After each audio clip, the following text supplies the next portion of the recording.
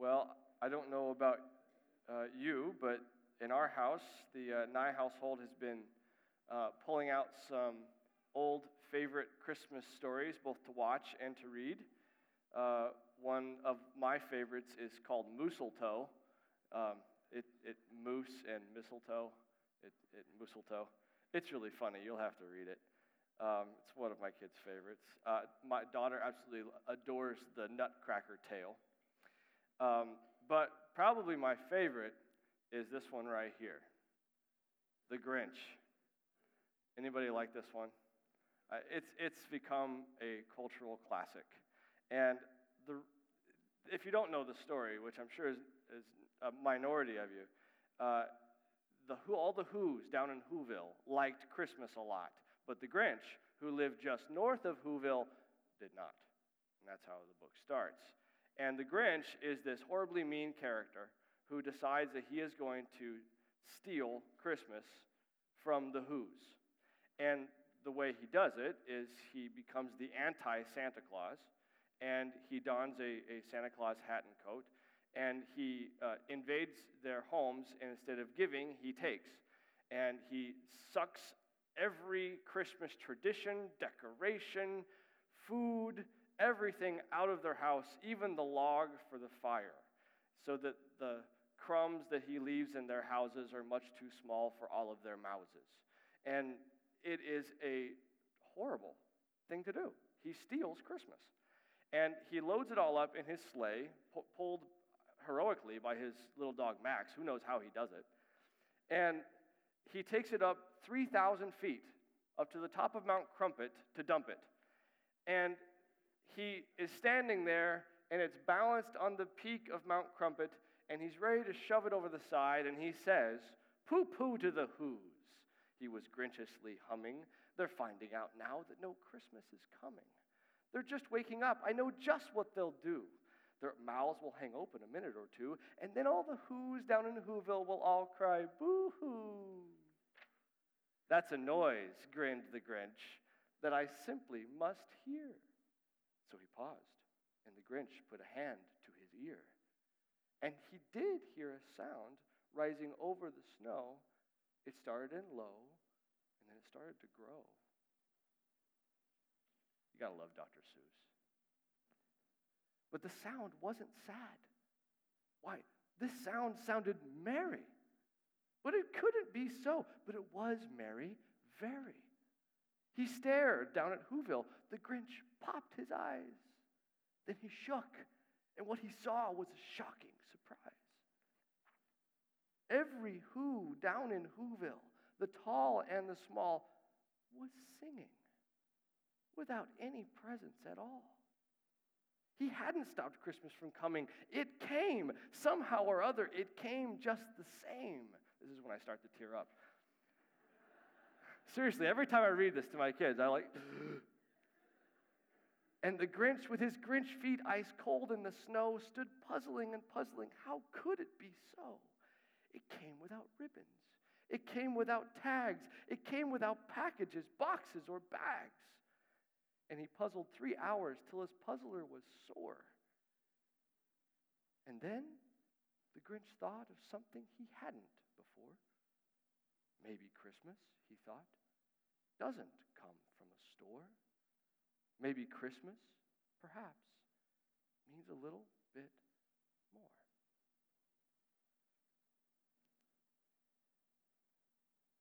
A little bit more.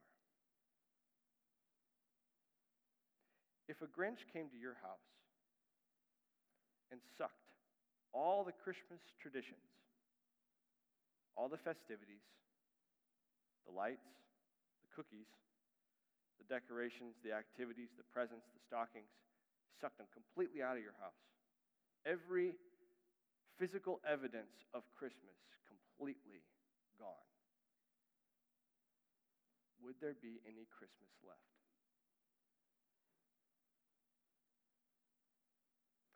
Another way to ask this, my wife and I were talking about this the other day, what is the bare minimum, the lowest common denominator that has to be there in order for Christmas to be Christmas? Is there a center of gravity to the whole Christmas season that if you could take it out, Christmas would just implode, or it would just be an empty shell? You could almost ask the question this way. What is the glory of Christmas? What is the center of gravity that weighs it all down? What's the oomph of Christmas? When the Bible uses the word glory to describe something or someone, it's getting at the idea of oomph, weight, gravity, importance, fullness,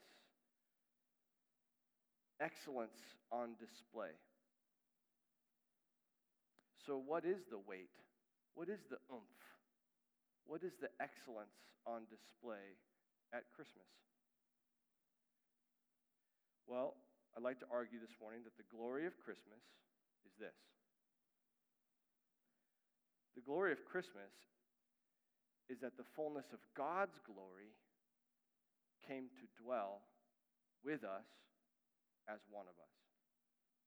The glory of Christmas is that the fullness of God's glory came to dwell with us as one of us. Now, I don't want you to move past that too quickly. Keep gazing at it. Look at that baby in the donkey's feeding trough. Just get it in your mind's eye. He is the fullness of God who became a human being and did not cease from being God. Chew on that for a sec. It's the most weighty, the most wondrous, the most meaningful thing that has ever happened. God became man. God and humanity united in one person, the God-man. And he's right there in the manger, swaddled and weak. All other glories fade into the background. It's staggering. It jars you if you let it. That's the glory of Christmas. It's the glory of history. But why? Why would the fullness of God's glory come to dwell with us as one of us? Well, what I'd like to do with the rest of our time together is I want to explore that question by sketching out the story of glory in the Bible. We're going to do it in 3 chapters. Chapter 1 is reflection and residence. Chapter 2, replacement and removal. Chapter 3, re-entry and renewal. You don't have to remember that. We're going to tackle them one at a time. I'll be in a couple different passages, but we're going to start at Genesis chapter 1. So if you would turn there with me. It's pretty easy to find. Very beginning of the Bible. Genesis chapter 1. And let's explore this first chapter in our story of glory. Reflection and residence. Reflection and residence. One of the things that I've had the privilege of doing for the majority of my adult life is teaching teenagers. And I've either been a teacher or a pastor. And there's a reason it's a privilege is because teenagers, although they're really good at hiding it, are almost as curious as my preschoolers. They ask good questions, really good questions, as long as they can overcome the uncoolness of asking questions. And one of the consistent questions that I face as a Bible teacher or as a pastor for teenagers is, why did God make everything anyway? What made him want to do this? Was he lonely? Was he bored? It's a great question. It's a fantastic question. Now, I'm not going to read the whole creation account, but what I want to do to begin to answer this question is begin to look at how good everything is. And then that'll lead us into the whole idea of reflection. So let's look at the beginning of the creation account. Verse 3, God makes something. Let there be light, he says, and there was light. And God saw that the light was good. So what he does is he speaks, creates something, and steps back and assesses his creation, and then he gives it his quality control seal of approval, and he says, good. It's good. The whole of creation, from the cosmos to koala bears, is soaked in goodness. And not just impersonal goodness. No, it's a reflection of the goodness of their Creator. The whole created order is an overflow. It's a reflection of the goodness of the Creator. It's just a sample of his creativity, of his beauty, his strength, his majesty, not to mention his sense of humor. I mean, who else would come up with the idea of a three-toed sloth that moves like 0.2 miles an hour? Or a flamingo with ginormous legs. Psalm 19 sums it up the best. The heavens declare the glory of God. The sky above proclaims his handiwork. The universe is 24/7 busy shouting out the glory of the Creator, reflecting his glory. It's a spectacle. It's a lavish tribute to his glory. But wait, there's more. Skip on down to verse 26 and 27 of Genesis 1. Verses 26 and 27. Then God said, "Let us make man in our image, after our likeness, and let them have dominion over the fish of the sea, and over the birds of the heavens, and over the livestock, and over all the earth, and over every creeping thing that creeps on the earth." So God created man in his own image. In the image of God, he created him. Male and female, he created them. So here he makes humans in his image. When you look at a mirror, you see yourself. But what you see is not you. It's a reflection of you. When God looks at humans, he sees a reflection, a mirror image of his glory. Sit and ponder that one for a sec. Every person that you see, every person sitting in this room, is actively reflecting the image of the glory of the Creator. And we are not God, but we image him. We reflect his glory in a way that sloths and whales and koala bears, they can't. They do exhibit his glory in many other ways, but not in the full way that we do. So we are like walking, talking mirrors. And we are designed to be glory reflectors, par excellence, scattering beams of his goodness and his wisdom like human disco balls, magnifying, making known his glory to all of creation and to each other. But what good is a mirror unless you're near it for it to reflect you? And now, we've got the idea of reflection down.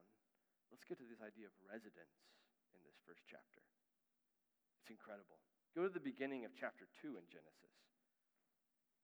Just flip the page or look across the page. Chapter 2. Thus the heavens and the earth were finished, all the host of them. And on the seventh day, God finished his works that he had done, and he rested on the seventh day from all the work that he had done. So God blessed the seventh day and made it holy, because on it God rested from all his work that he had done in creation. Now, I'm pretty sure we're all agreed that God resting doesn't mean he sat and took a breather. He's God. He doesn't get tired. What does it mean? Well, it means a couple of things, but one of the most exciting things that it points to is this. Genesis was written at a time when all the other pagan cultures around Israel worshipped lots of different gods, and they built temples for them. And the way that these ancient pagan cultures described their gods living in their separate temples is they would say they rested in them. And so that rest language is pointing to an idea of a temple, of a divine residence. What's so cool about this is that this is saying that God has just made an entire universe temple for him to reside in with his glory reflectors, his image bearers, us. So that we would be near him, residing with him, with his great glory, reflecting and enjoying and delighting in him forever. So that brings us back to the great question I keep hearing from teenagers. Why did God make everything? I think we can summarize it by saying, God created the universe not only to be a theater of reflecting his glory, but also as a temple in which his glory could reside and be with his image bearers for his glory, which is, by the way, our great delight. That's God's plan. But tragically, as I'm sure that you know all too well, that's not how the story of glory continues. So we're ready for chapter 2. Replacement and removal. Replacement and removal. We're going to be in Romans chapter 1, so sorry for making you launch all the way across your Bible. But let's go to the New Testament, Romans chapter 1. Matthew, Mark, Luke, and John are the four Gospels, then go to Acts, and then Romans is right after that. Let you have a second to get there. One of the most condemning lines in all of Scripture is found in Romans chapter 1. And if you found it, we're going to be in verses 21 through 23. Start in verse 21.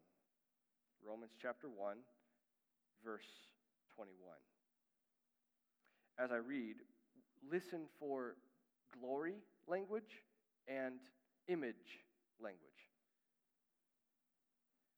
For although they knew God, they did not honor him as God or give thanks to him, but they became futile in their thinking, and their foolish hearts were darkened. Claiming to be wise, they became fools and exchanged the glory of the immortal God for images resembling mortal man and birds and animals and reptiles. Part of the perverseness of sin is that we would take his precious glory that we were designed to soak in and reflect and delight in and replace it. Replace it with a lesser glory. Sin is exchanging the glory of the undying, eternal God for images of time-bound, mortal creatures. Now, Paul here is describing idolatry. Idolatry is the fundamental sin in the Bible. It is the unnaturally natural tendency of the human heart to get a glimpse of God's glory in some created thing that was meant to reflect him and point us to him and say, there is something good. It's created by God to reflect God's glory and to inspire me to delight in him. But you know what? I think I'll take it, turn it into God instead, find my all in it, and not in the one who made it. It's a classic example of this in Exodus 32. You don't have to turn there. I'll just tell you the story. God's people, Israel, had already beheld his glory, not only in the incredible rescue from slavery in Egypt, but also they're right at the base of Mount Sinai, and God's visual glory is on display right there on the mountain in the form of a thunderstorm. They've heard his voice speak. They've been following his glory cloud until it led them to the mountain. No other people in history have seen so many visual glory fireworks as these people, but right here at the base of a mountain where God is visually displaying his spectacular glory, they take a bunch of gold, they melt it into a image of a domestic animal, they call it God, and they worship it. worshiping something that is even less than a copy of a copy when the original is right there in front of you. I mean, there are just no words for the sheer audacity and stupidity of this kind of glory-replacing idolatry. And yet, this is us. This is me. This is you. We replace the glory of God with created things that were only meant to reflect Him and point us to Him. We exchange the eternal pleasure of His glorious presence for short-lived thrills of pleasure, power, wealth, status, recognition, entertainment, fill in the blank. And in so doing, not only do we replace His glory, but we ridicule it and we rob God of His glory. We ridicule it by reducing His infinite goodness to a petty thing and exchanging and exalting His creation over Him. And worst of all, we rob Him of His glory by seeking to exalt ourselves over Him. We crowd Him out of His rightful place, demanding recognition and ultimately worship for ourselves. If we were designed to be mirrors reflecting the glory of God, then we have become mirrors that bent in on ourselves, seeking to reflect ourselves, seeking to delight in ourselves. But the problem is that mirrors that do that get shattered. And that's what happens to us. There is a natural consequence to this too. We've looked at the replacement. Now let's look at the removal. We get removed from His glorious presence, which, by the way, is our only good and our greatest good. If you flip back to Genesis for just a moment, I'd like to show you something. The nice thing is it's all the way back to the beginning. Genesis chapter 3. Adam and Eve have just done some glory replacing. They've replaced God's glory with the glory of self. They have replaced His rule with their own self-rule, and they've declared themselves independent from God. And then His glory draws near. Look at verse 8 of chapter 3. Genesis 3, verse 8. And they heard the sound of the Lord God walking in the garden in the cool of the day, and the man and his wife hid themselves from the presence of the Lord God among the trees of the garden. Their greatest delight, the very joy that they were made for, draws near, and they run. They remove themselves from His presence. They hide in fear and shame. And this leads us to verse 23 of the same chapter. Therefore the Lord God sent them out of the Garden of Eden to work the ground from which He has taken. God finishes and formalizes the removal process. Adam and Eve began it, and then God finishes it up. He sent them out from His presence. He blocked them off from His glory, which they themselves have already done. And if you keep on reading Genesis, the evil and the perversion that results from this removal from His glory is shocking, and it's heartbreaking. But I don't think we need to read Genesis to know that, do we? You and I know that pretty well. We're very aware of our unnaturally natural tendency to replace God's glory and to rob Him of His glory, to remove ourselves far from Him. Each one of us knows pretty well that sense of shame, and I want to hide and get out of here. I don't want to be exposed. We are those curved-in mirrors, those mirrors bent in on ourselves, and we're shattered and we're broken. But the story of glory continues, and there's a light of hope that dawns. Chapter 3, re-entry and renewal. Re-entry and renewal. Have you you ever been reading a story or watching a movie, and then all of a sudden, an old character that you thought was written out of the story suddenly re-enters after an absence? I'm thinking like Gandalf from Lord of the Rings. If you haven't, I'm totally going to spoil it for you. I'm sorry. He falls into the abyss. You think he's gone. And then he comes back. He re-enters the story, and hope dawns again. Well, the same thing happens with God's glory in the story of glory. God has been at work since the garden. He's been initiating relationship by grace with a guy named Abraham. He's made a people out of his descendants, and he's called a people to himself, even rescued them from Egypt. And then his glory shows up again in the book of Exodus. Would you turn to Exodus 24 for me? Exodus 24. Referenced it earlier with the story of the golden calf, but God's glory shows up on a mountain, and God's people are beholding it. And it makes you realize his glory is re-entering. There's hope still. Only this time, his glory is veiled, and it's a little scary. So look at verses 15 through 18 in chapter 24. This gives us just a taste of what God's people get to see. Verse 15, Moses went up on the mountain, and the cloud covered the mountain. The cloud is God's glory made manifest. The glory of the Lord dwelt on Mount Sinai, and the cloud covered it 6 days. And on the seventh day, he called to Moses out of the midst of the cloud. Now, the appearance of the glory of the Lord was like a devouring fire on the top of the mountain in the sight of the people of Israel.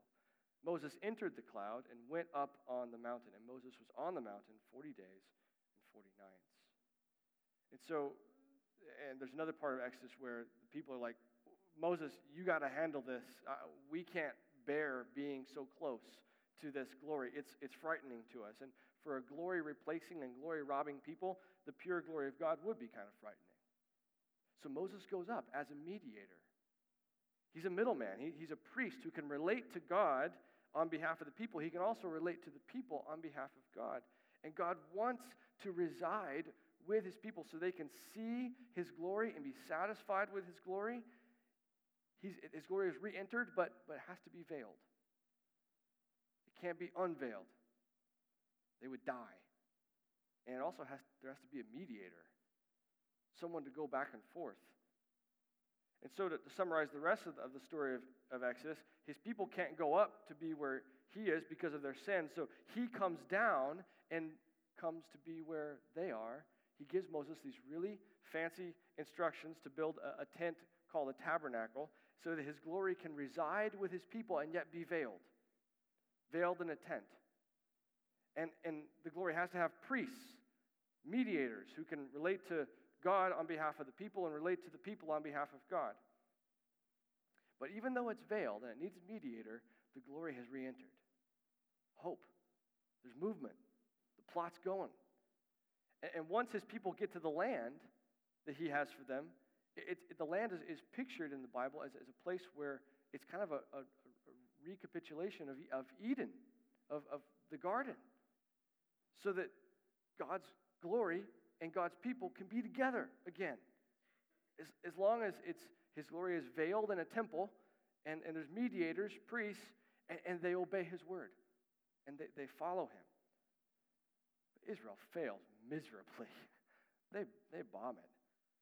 Ultimately, in the book of Ezekiel, he gets a vision of the glory of God departing out of the temple and standing outside the city of Jerusalem in judgment.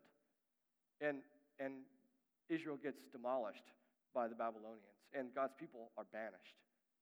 They've been removed from God's presence once again.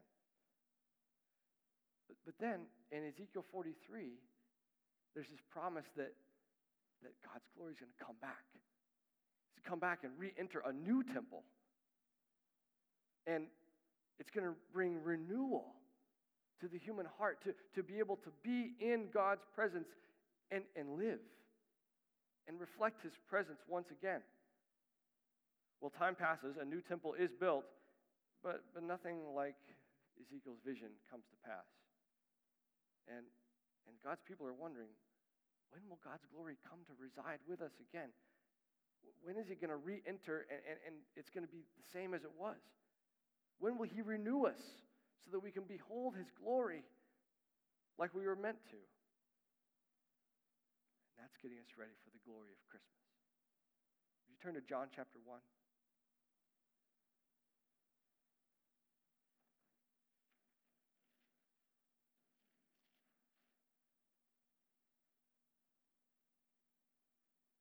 If we look at John 1, Matthew, Mark, Luke, John in your New Testament, fourth book in.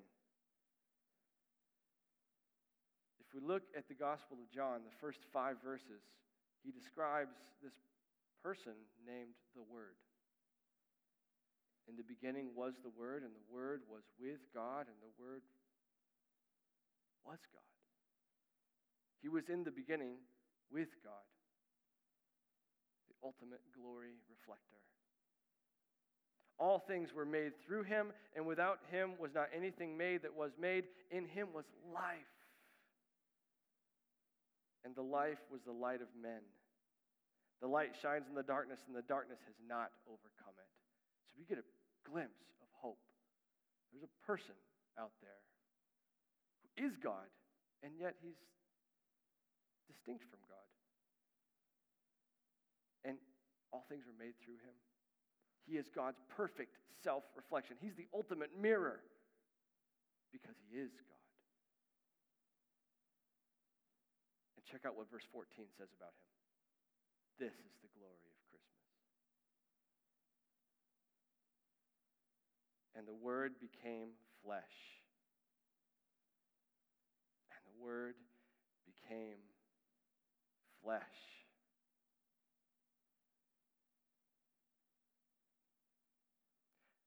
God's perfect mirror, the ultimate image of God, the ultimate glory-reflecting mirror became flesh. God's glory is laying on a feeding trough. He's visible. We can see his glory. Look at the rest of the verse. Verse 14. The Word became flesh and dwelt among us. The word in the original language is literally to pitch your tent. God's fullness of glory has come to pitch his tent among us. Just as God's glory resided with his people in a veiled tent in the wilderness, now God has pitched his tent to reside among us once again, but not as a place, as a person, in a temple of flesh and bone. Just like the Christmas hymn that we sang, Hark the Herald, veiled in flesh, the Godhead see, hail, incarnate deity. And the next phrase, and we have seen it. We have seen his glory. Glory as of the only Son from the Father, full of grace and truth. God's glory has re-entered the story, pursuing his cracked mirrors, pursuing his broken image bearers.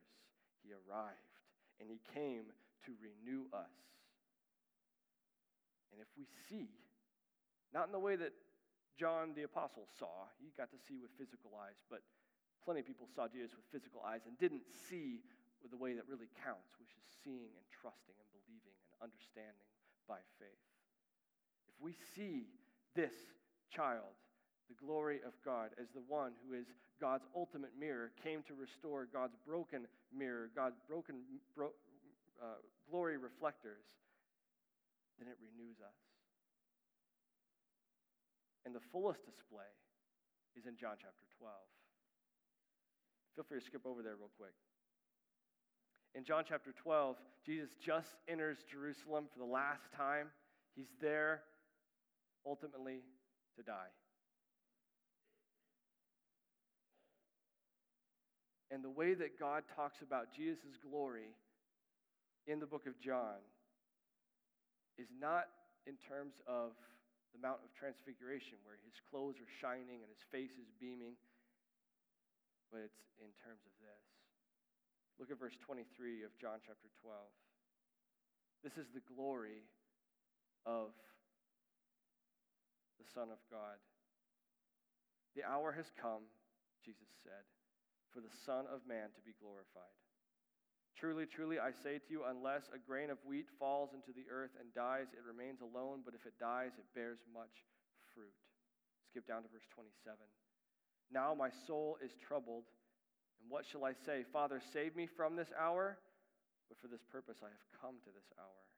Father, glorify your name. And then a voice came from heaven. I have glorified it, and I will glorify it again. So what is the glory of Christ? What is the fullest display of God's glory that we get to behold at Christmas time? Is that this baby, who is the glory of God, came to glorify God by dying on a cross. It's this beautiful good news where he took on the doomed fate of glory replacers and glory robbers like us as the perfect glory reflector, as our substitute. And this is what renews us. Paul says in 2 Corinthians that as we behold this stunning glory of this good news, we are changed, we are transformed. In 2 Corinthians, he says, this is the light of the gospel of the glory of Christ, who is the image of God. Beholding this glory, we get to be transformed into his same image from one degree of glory to another. When the Grinch beheld the glory of Christmas, when he realized that Christmas isn't from a store, but it's something a little bit more, his heart grew 3 sizes that day. He was transformed beholding the glory of Christmas. And that is God's intent for us, to behold his glory dwelling among us, residing with us, to renew us. And one day he'll return with unshielded glory, and we will behold him face to face. We will reflect his glory like disco balls. What we once hid from, what once would have destroyed us, will then give us eternal delight. And his glory will reside with us forever. Revelation 21 is just astounding. Go home and give it a read. It's the new residence that we will have with him. And listen to this. And I saw no temple in that city. No need for veiled glory there. For its temple is the Lord God, the Almighty, and the Lamb. Whereas before, the universe was a temple of God's glory. Now, the New Jerusalem, he is the temple. And the city has no need of sun or moon to shine on it, for the glory of God gives it light, and its lamp is the Lamb. Full renewal, all because of that glorious re-entry. This is the glory of Christmas. Feast on it, church. Is this the glory of your Christmas? We are distracted people. Maybe you came in pretty distracted and you can't see this. We are weak people. Maybe you came in feeling pretty weak and empty and exhausted by life. We are broken people. We're shattered by sin. And God's glory is able to renew us. Whether broken, distracted, or weak, lift your eyes to the glory of Christmas. Let's pray.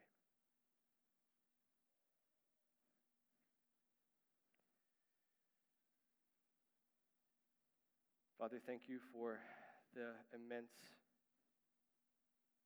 mercy that you have shown, giving us new birth into a living hope of your glory. Your glory veiled in flesh in the Son of God, who came to restore broken glory reflectors like us. God, I pray that this truth would sink down deep into our hearts and that we would, like the Grinch, be changed.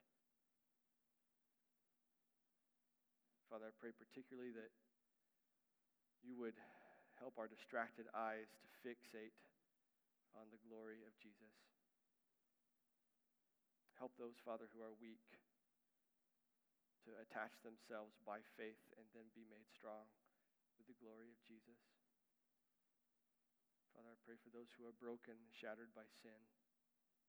Pray that they would find renewal in the glory of Jesus. We thank you, God, for your goodness and kindness to us. In Jesus' name.